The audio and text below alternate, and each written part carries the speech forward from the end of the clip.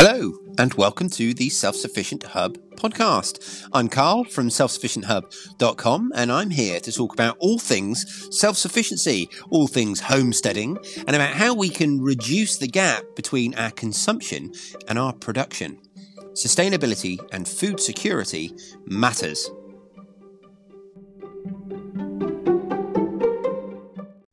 Hello, everyone, and welcome to this Self-Sufficient Hub podcast. I hope you're all safe and well.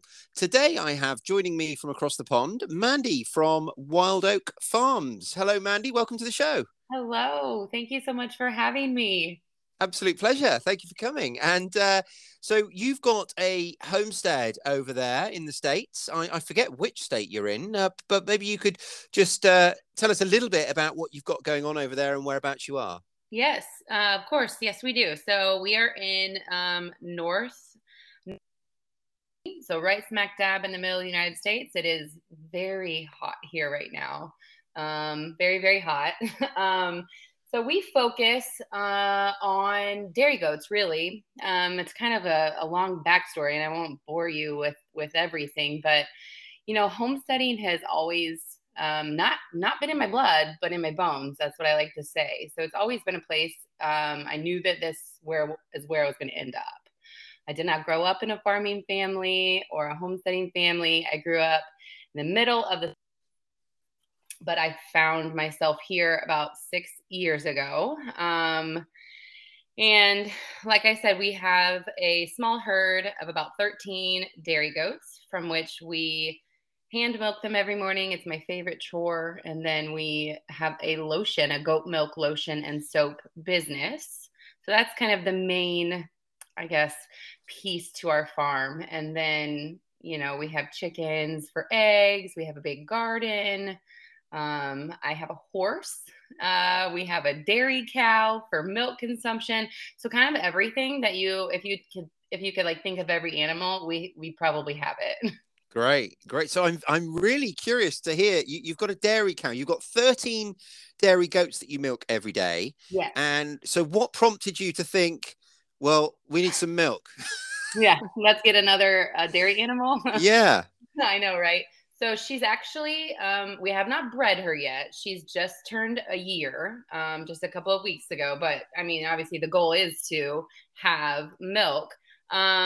Most, I would say, 90% of our goat milk goes to our business. So we have a few families that get milk for their kids who can't have cow milk locally. And then we drink some and then, bake with some, but most of it goes into our business. And we buy raw milk from another local farm, cow milk. So I said, well, I think that we should just have our own cow.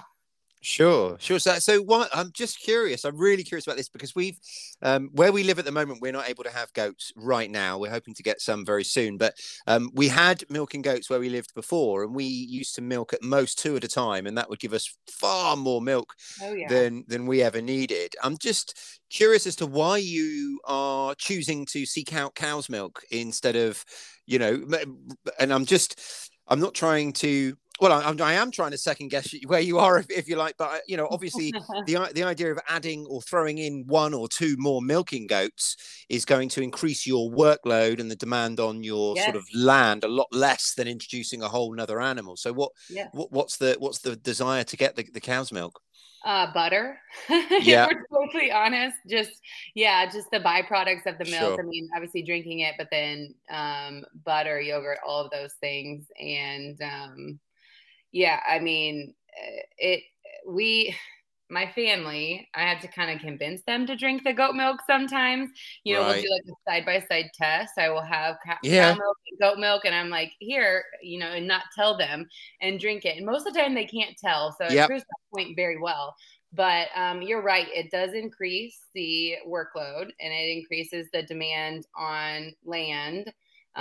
We do a lot of pasture rotation and things like that, but it's a whole nother level of commitment when you talk about homesteading to have a dairy animal, like.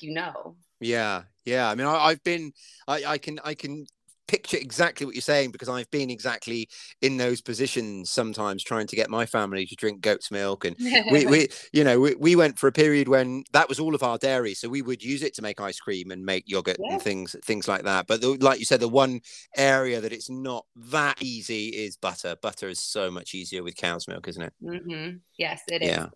Okay, cool. So what else have you got going on there? You've got your dairy animals, and how big's your piece of land? What are you growing? Well, we have own, and then we lease a little bit of our neighbor's pasture. So we have we're sitting on just over about 7 acres. So not a but when we talk about the things that we do, and just talking to the homesteading community and people that want to homestead, I'm sure you would agree you can do so much on really just a few acres if you manage it appropriately. Now, you get a cow and things like that, and you need a little bit more space. But if we're specifically talking about dairy goats and some chickens in a garden, Mm-hmm. you can do all of that on a couple of acres if it's well managed. So Sure. the dairy goats and the animals, and then, I mean, really, it's just we have a garden.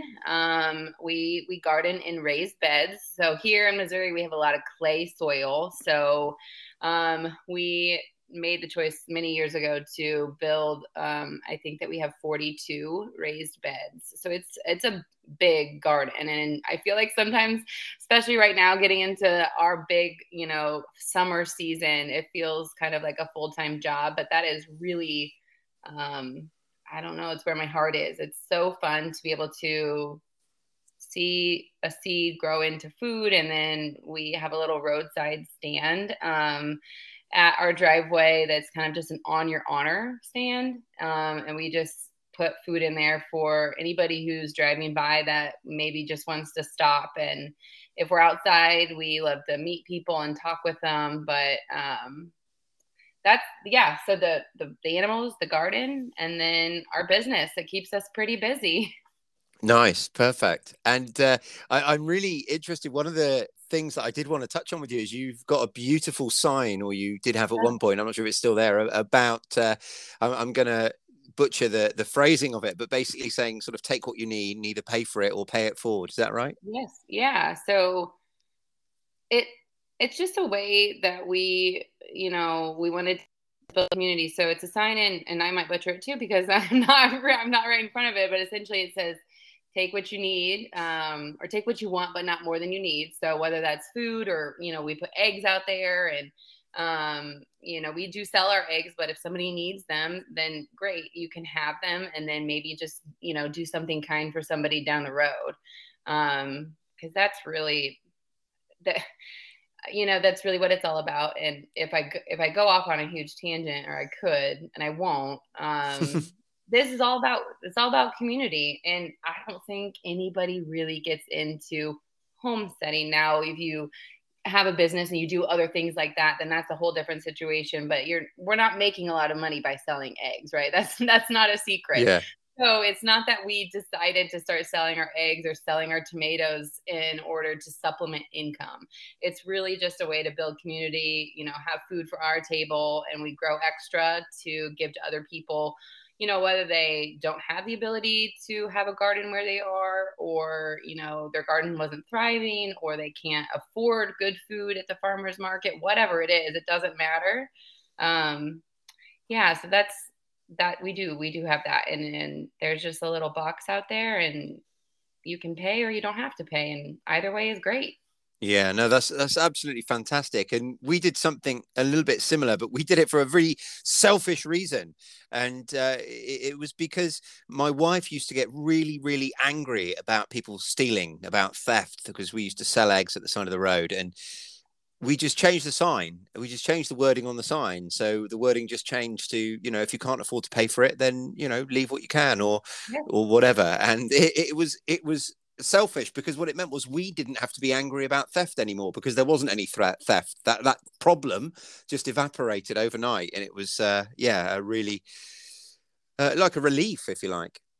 Yeah. And I think it kind of just sends, a little bit of a different message that, hey, we're all in this together, and sharing a little piece of our paradise with anybody who stops by. Yeah, no, I think that's fantastic. So, do you live in how sort of isolated is your homestead? How rural are you? How urban are you? We are we're about 25 miles away from the biggest city, so Kansas City, Missouri. So not too far, but I guess far enough, if you will. So Hmm. we our little town.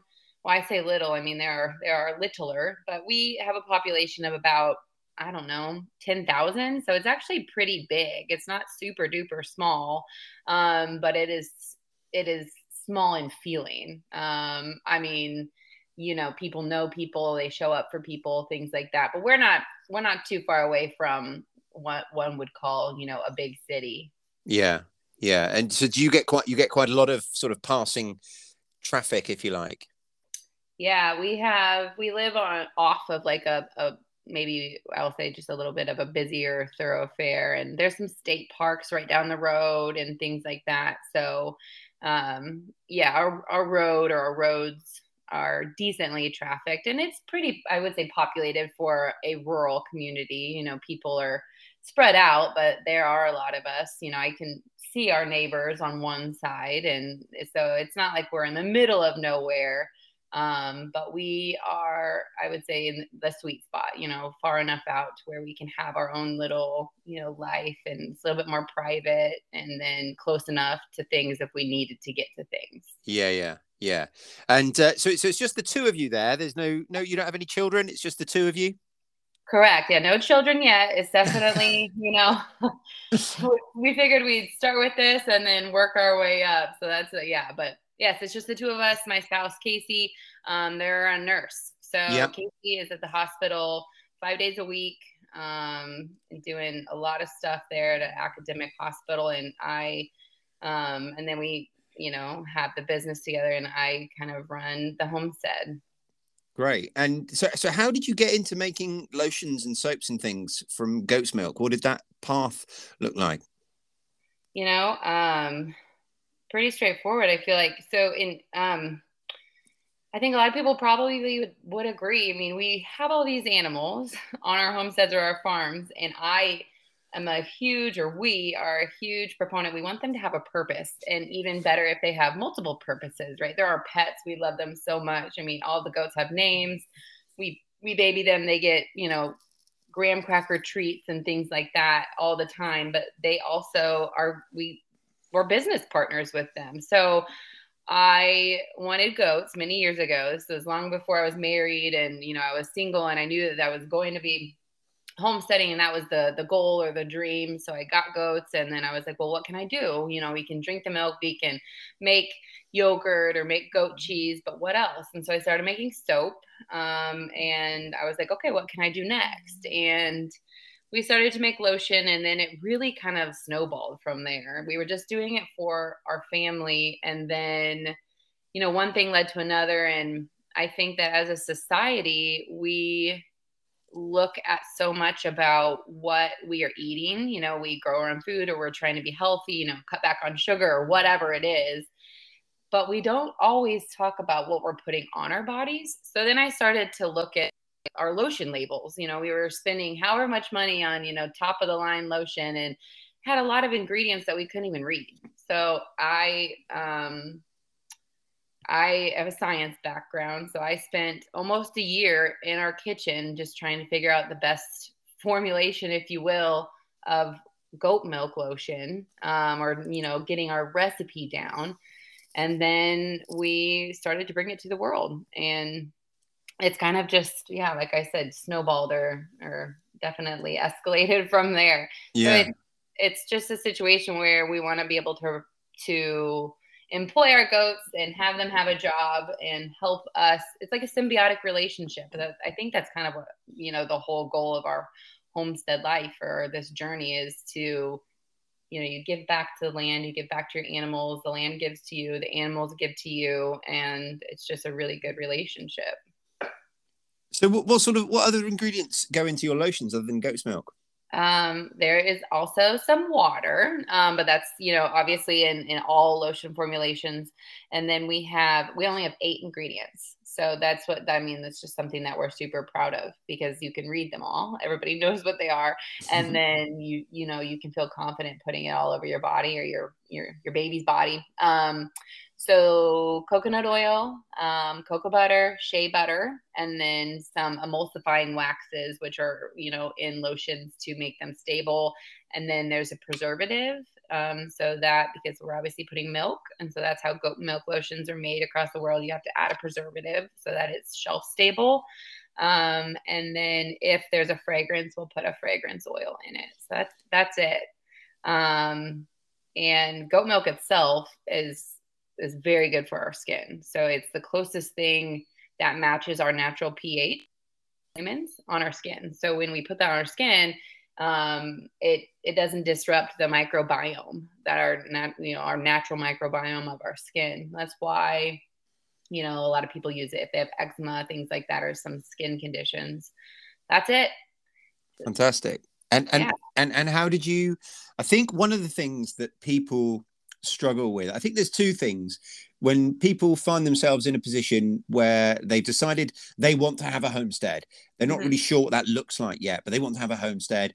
And as part of that, they've got this idea that they want their homestead to bring in some kind of income. Yeah. And that's really great. That's a great start. But then they can fall down on, really. One is that they have all these amazing ideas, but they don't necessarily execute on any one particular idea. So they're, selling a few seed starts at the side of the road, a few eggs at the side of the road. They're making goat's cheese. They're making different products, but not really focusing on one necessarily, or one sort of app. And then the second one is actually finding a market for them. So how did you find a market for your product? How did you go about moving from someone who was just in the idea of making this stuff to actually being able to start making an income from it?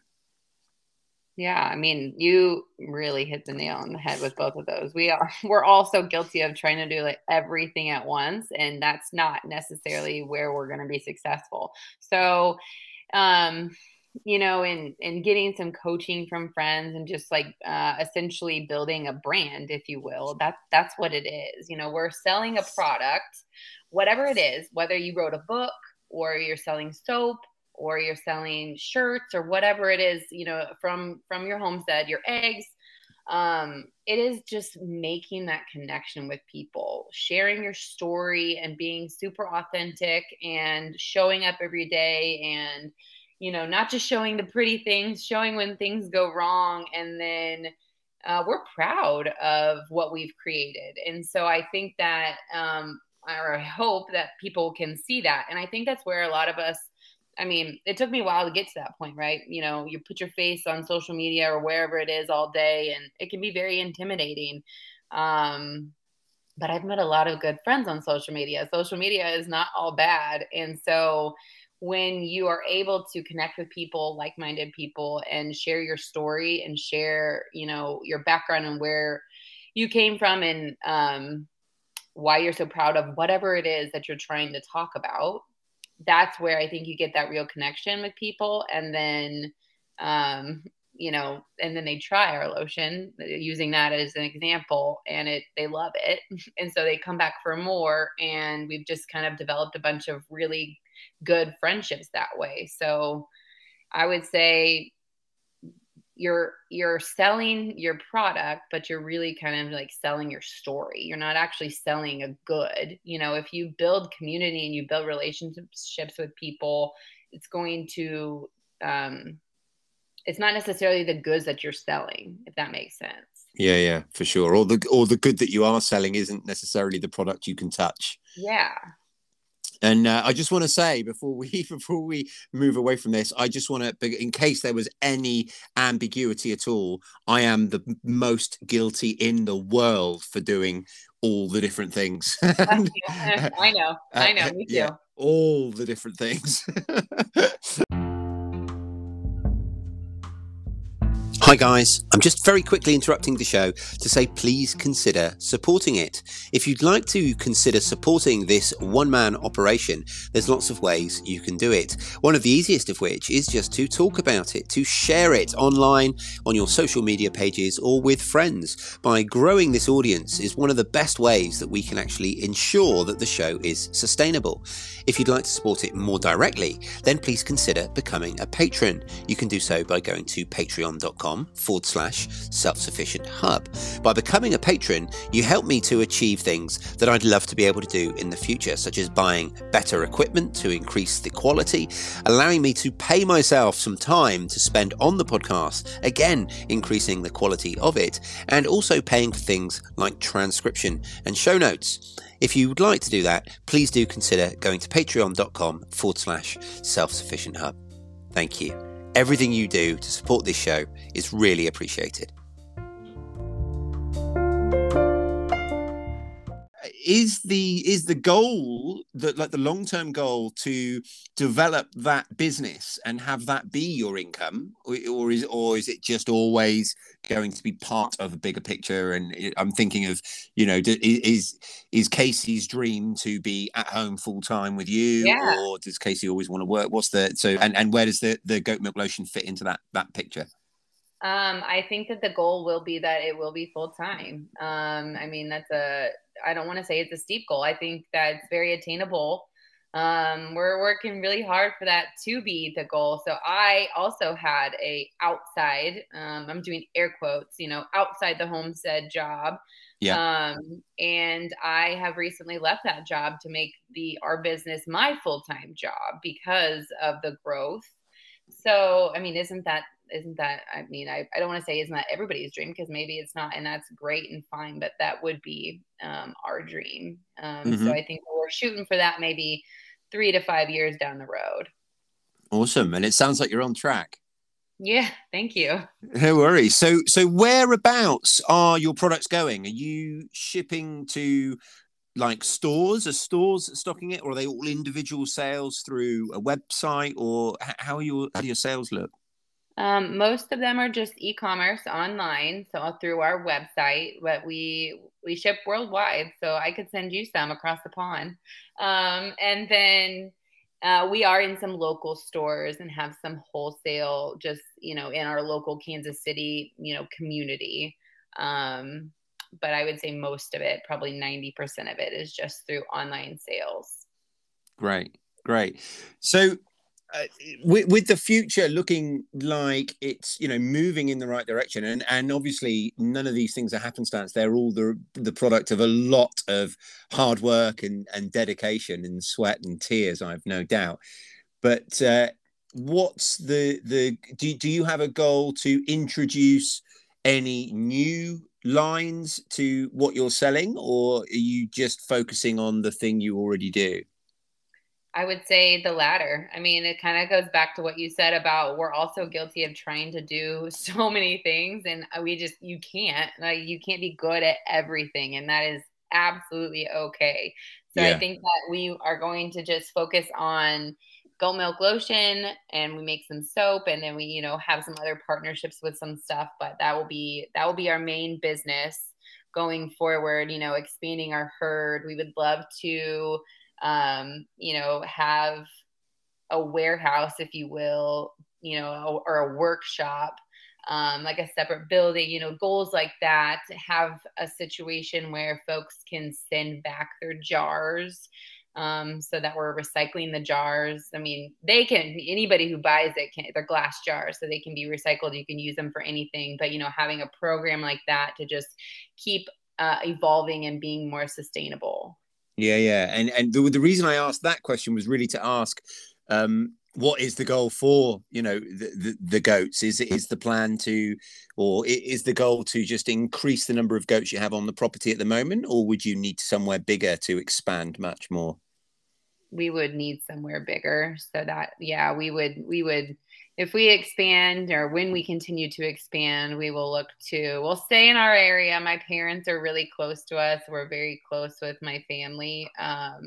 But we would find, some more land and have a little bit more a different milk room. Our milk room is, I'm obviously milk one goat at a time right now. So a situation where we maybe could do 2 or 3 at a time and things like that. So it's also exciting to think about. And I think it's important to maybe note that you can do it too. Anybody that's listening. I mean, I started from square zero with three goats, and I actually had Nigerian dwarfs at first, and then I quickly realized I did not like that breed, so I switched to Nubians, and then it's just kind of, it doesn't happen overnight. It's been about 6 years to get to this point where we're able to, your homestead actually is, half of our income. So that's fantastic. Yeah. So why don't you like Nigerian dwarfs? I've never had them myself. Oh, they're very ornery. I mean, goats are very ornery at baseline.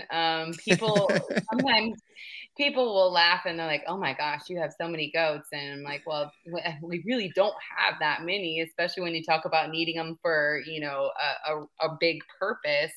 But it is a love-hate relationship on a daily basis with goats. So Nubians, in my opinion, are just a little bit more docile. They're a little bit more like easygoing and friendly. And Nigerian dwarfs, I feel like, are like ping pong balls all over the place. Oh, I do. I love goats. I just absolutely love everything about goats. Do your goats have names? Oh, yes, they definitely have names. Brilliant. Brilliant. So you've got 13 at the moment. And is that 13 females, or is it 12 females and a billy? How's your setup? Yeah, so the 13 actually includes 4 of the kids that we are keeping from this year, and then we have 1 buck, correct? So actually and then 1 that was not bred. So I milk 6 does every day. Yeah. So what's your breeding program looking like going forwards? If you've got 1 buck, and that buck is obviously the father of 4 of what you will hope to include in your milking herd, what's your breeding program looking like going forward? He actually is not. So we purchased him separately. Oh, okay. At a different buck, for that very purpose. So we'll keep the same buck and then, quote unquote, retire him, meaning he just stays here and then is not used, or is maybe only used, or, people will rent them. I mean, honestly, if we're being totally honest. Yeah. But we got him from a completely separate herd, a couple states away, actually, just so our genetics don't cross at all. Perfect. And so with 13, what sort of size pasture have you got them on at the moment? The goats are on about 3 acres. Loads of room. Yeah, which is plenty. The cow lives with them right now too. And then our other pasture is about 2 acres that we can rest one and then rotate them off. But yeah, goats, like they're browsers. They are not grazers, so they don't eat down the grass very well. They just eat the weeds. So they have plenty of forage out there. That's great. And have you had many escapes? Have you had many problems with fencing and that kind of thing? We've lived and we've learned. So we now have an electric fence. That's the best way that we have found we have livestock guardian dogs as well. So that's a whole nother level of escapees, right? But the electric fence is safe for everybody. So it keeps them from climbing on it and ruining the fence, and it keeps them from escaping. And in our neck of the woods, and we talk about like finances, it's actually cheaper to do electric fence versus like a woven wire fence. No escapees as of recent, but there have been some in years past. Yeah. And you've just mentioned you got guardian dogs. It's not something we really hear of over here in the UK. Oh, I mean, really? They do exist, but almost no. I don't know anyone, and I've never come across anyone who knows someone who's got one. But obviously, I'm aware of the idea of them from the internet these days. But what breed do you have? We actually have 4, Okay. And they are Great Pyrenees, and then we have a couple that are Great Pyrenees Anatolian Shepherd cross. So they're the heart of our farm. I mean, when you talk about loving an animal or depending on an animal, that's the dogs. They they work tirelessly to keep, you know, any predator or anything like that away. And they keep, I mean, we could talk for hours about the dogs. It's a very special bond that, you know, between human and dog, everybody knows that that bond is special. I do think that when you have a specific breed, especially like a working dog, that, you know, you depend on them just as much as they depend on us. I probably depend on them a little bit more. It is very much a partnership, and they have jobs, and it is a very cool relationship. Yeah. So do they live with the goats rather They than do. in the house? They do, yeah. So they have never ever been in our house. Yeah. Not even as puppies. Yeah, they were born, you know, in respected barns, you know, wherever they were born, and then when they come here, we have them in a stall, you know, as they grow, and you train them, and you know, all of that stuff. But yeah, they live outside to, you know, 24/7. And my understanding is that they see the goats as part of their pack rather Yeah. than you as part of their pack. Is that right? Yeah. Or are you part of the pack as well? Explain that to me. Yeah, I mean, I'm definitely part of the pack. We are part of the pack. Anybody, but like for example, if you came over, Yeah. they would not think that you were part of the pack. They're not going to attack you by any means. They would alert me that something is off here. Something, you know, is wrong. So it's always a situation when we have people over. Our dogs are so kind. They're so nice, and they love strangers, right? But I'm always with a stranger or a new person meeting for the first time. So essentially the best way to describe it is they have to know that that person or that animal, whatever it is, that they're safe. So it's okay that they're here. And if, you know, our neighbors' dogs get out, they do not like that. They will alert about that, just like they would alert, you know, if coyotes or anything like that. It is they very much see the goats and their people and anything that's here, you know, the birds, as they're all one family. And so it is a very tight knit relationship. Yeah. Yeah. No, I'm a very much a dog person. What sort of predators do you have out there that the dogs are, you know, basically doing the job of seeing off? Our main threats are coyotes and bobcats for the larger, for like the goats. And then we have bald eagles are probably the biggest thing for our chickens and our ducks. And so it is so interesting when you talk about the different dogs, just our different dogs and their different personalities. We have one dog that we call him our aerial dog. So he doesn't necessarily patrol the pastures as much. You know, they will like walk and things like that.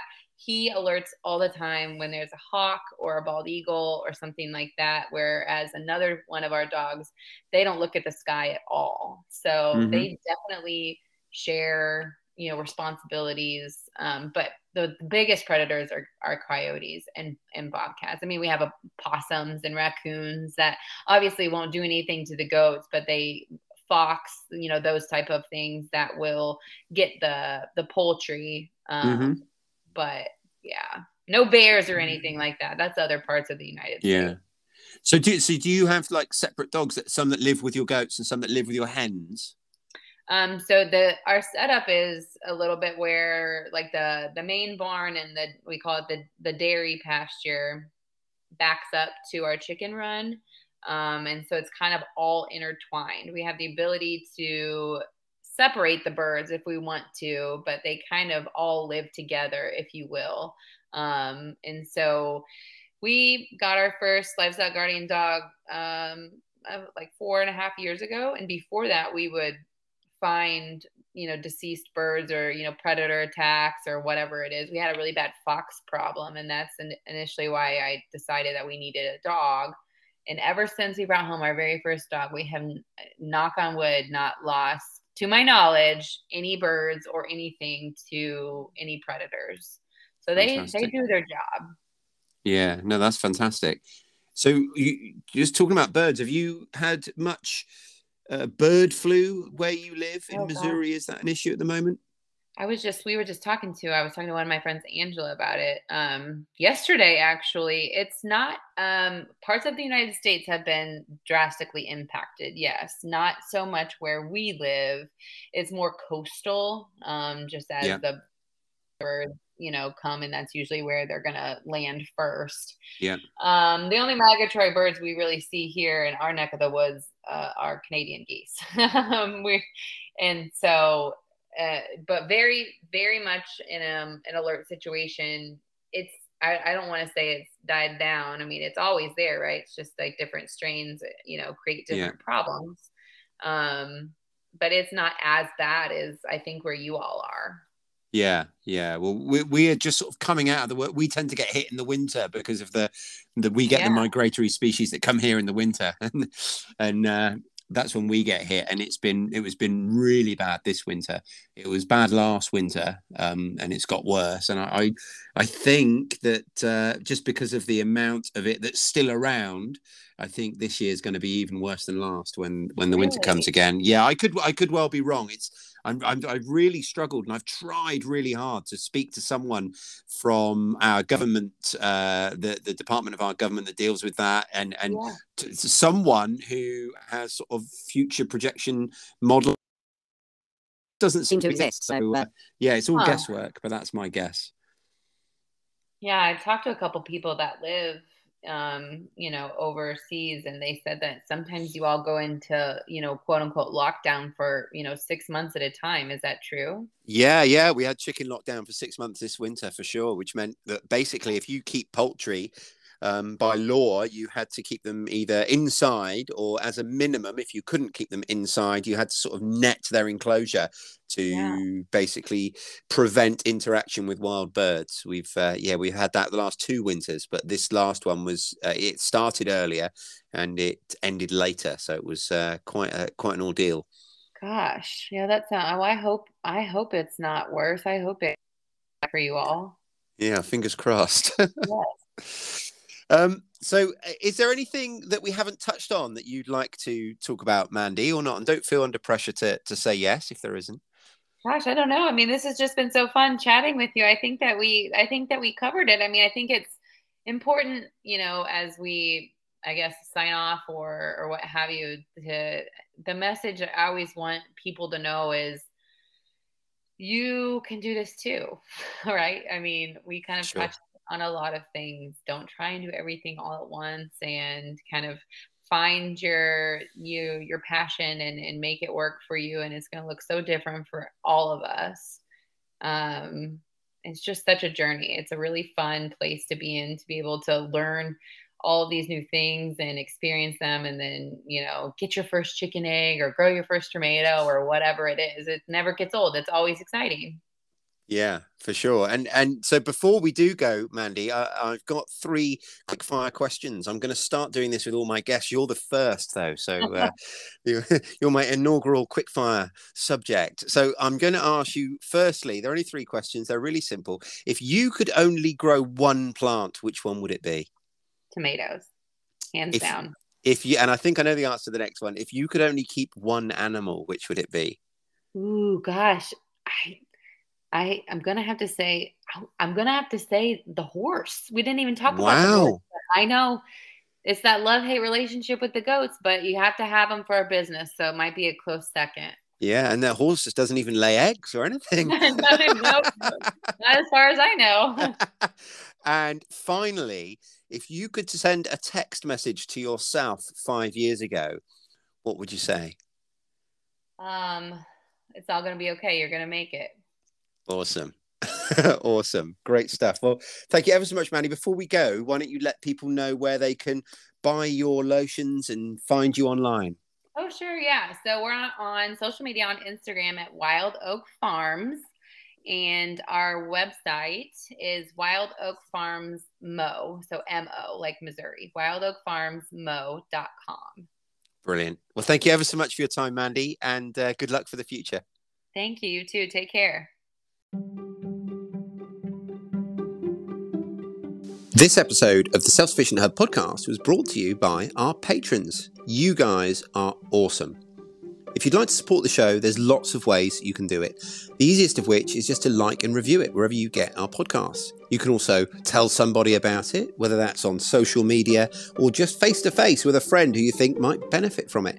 But however you support our podcast, we really, really appreciate it. If you'd like to become a patron, please consider doing so by going to patreon.com/self-sufficient hub. However you support the podcast, it's listeners like you that make all of this possible. Thank you ever so much for listening, and I'll speak to you really soon.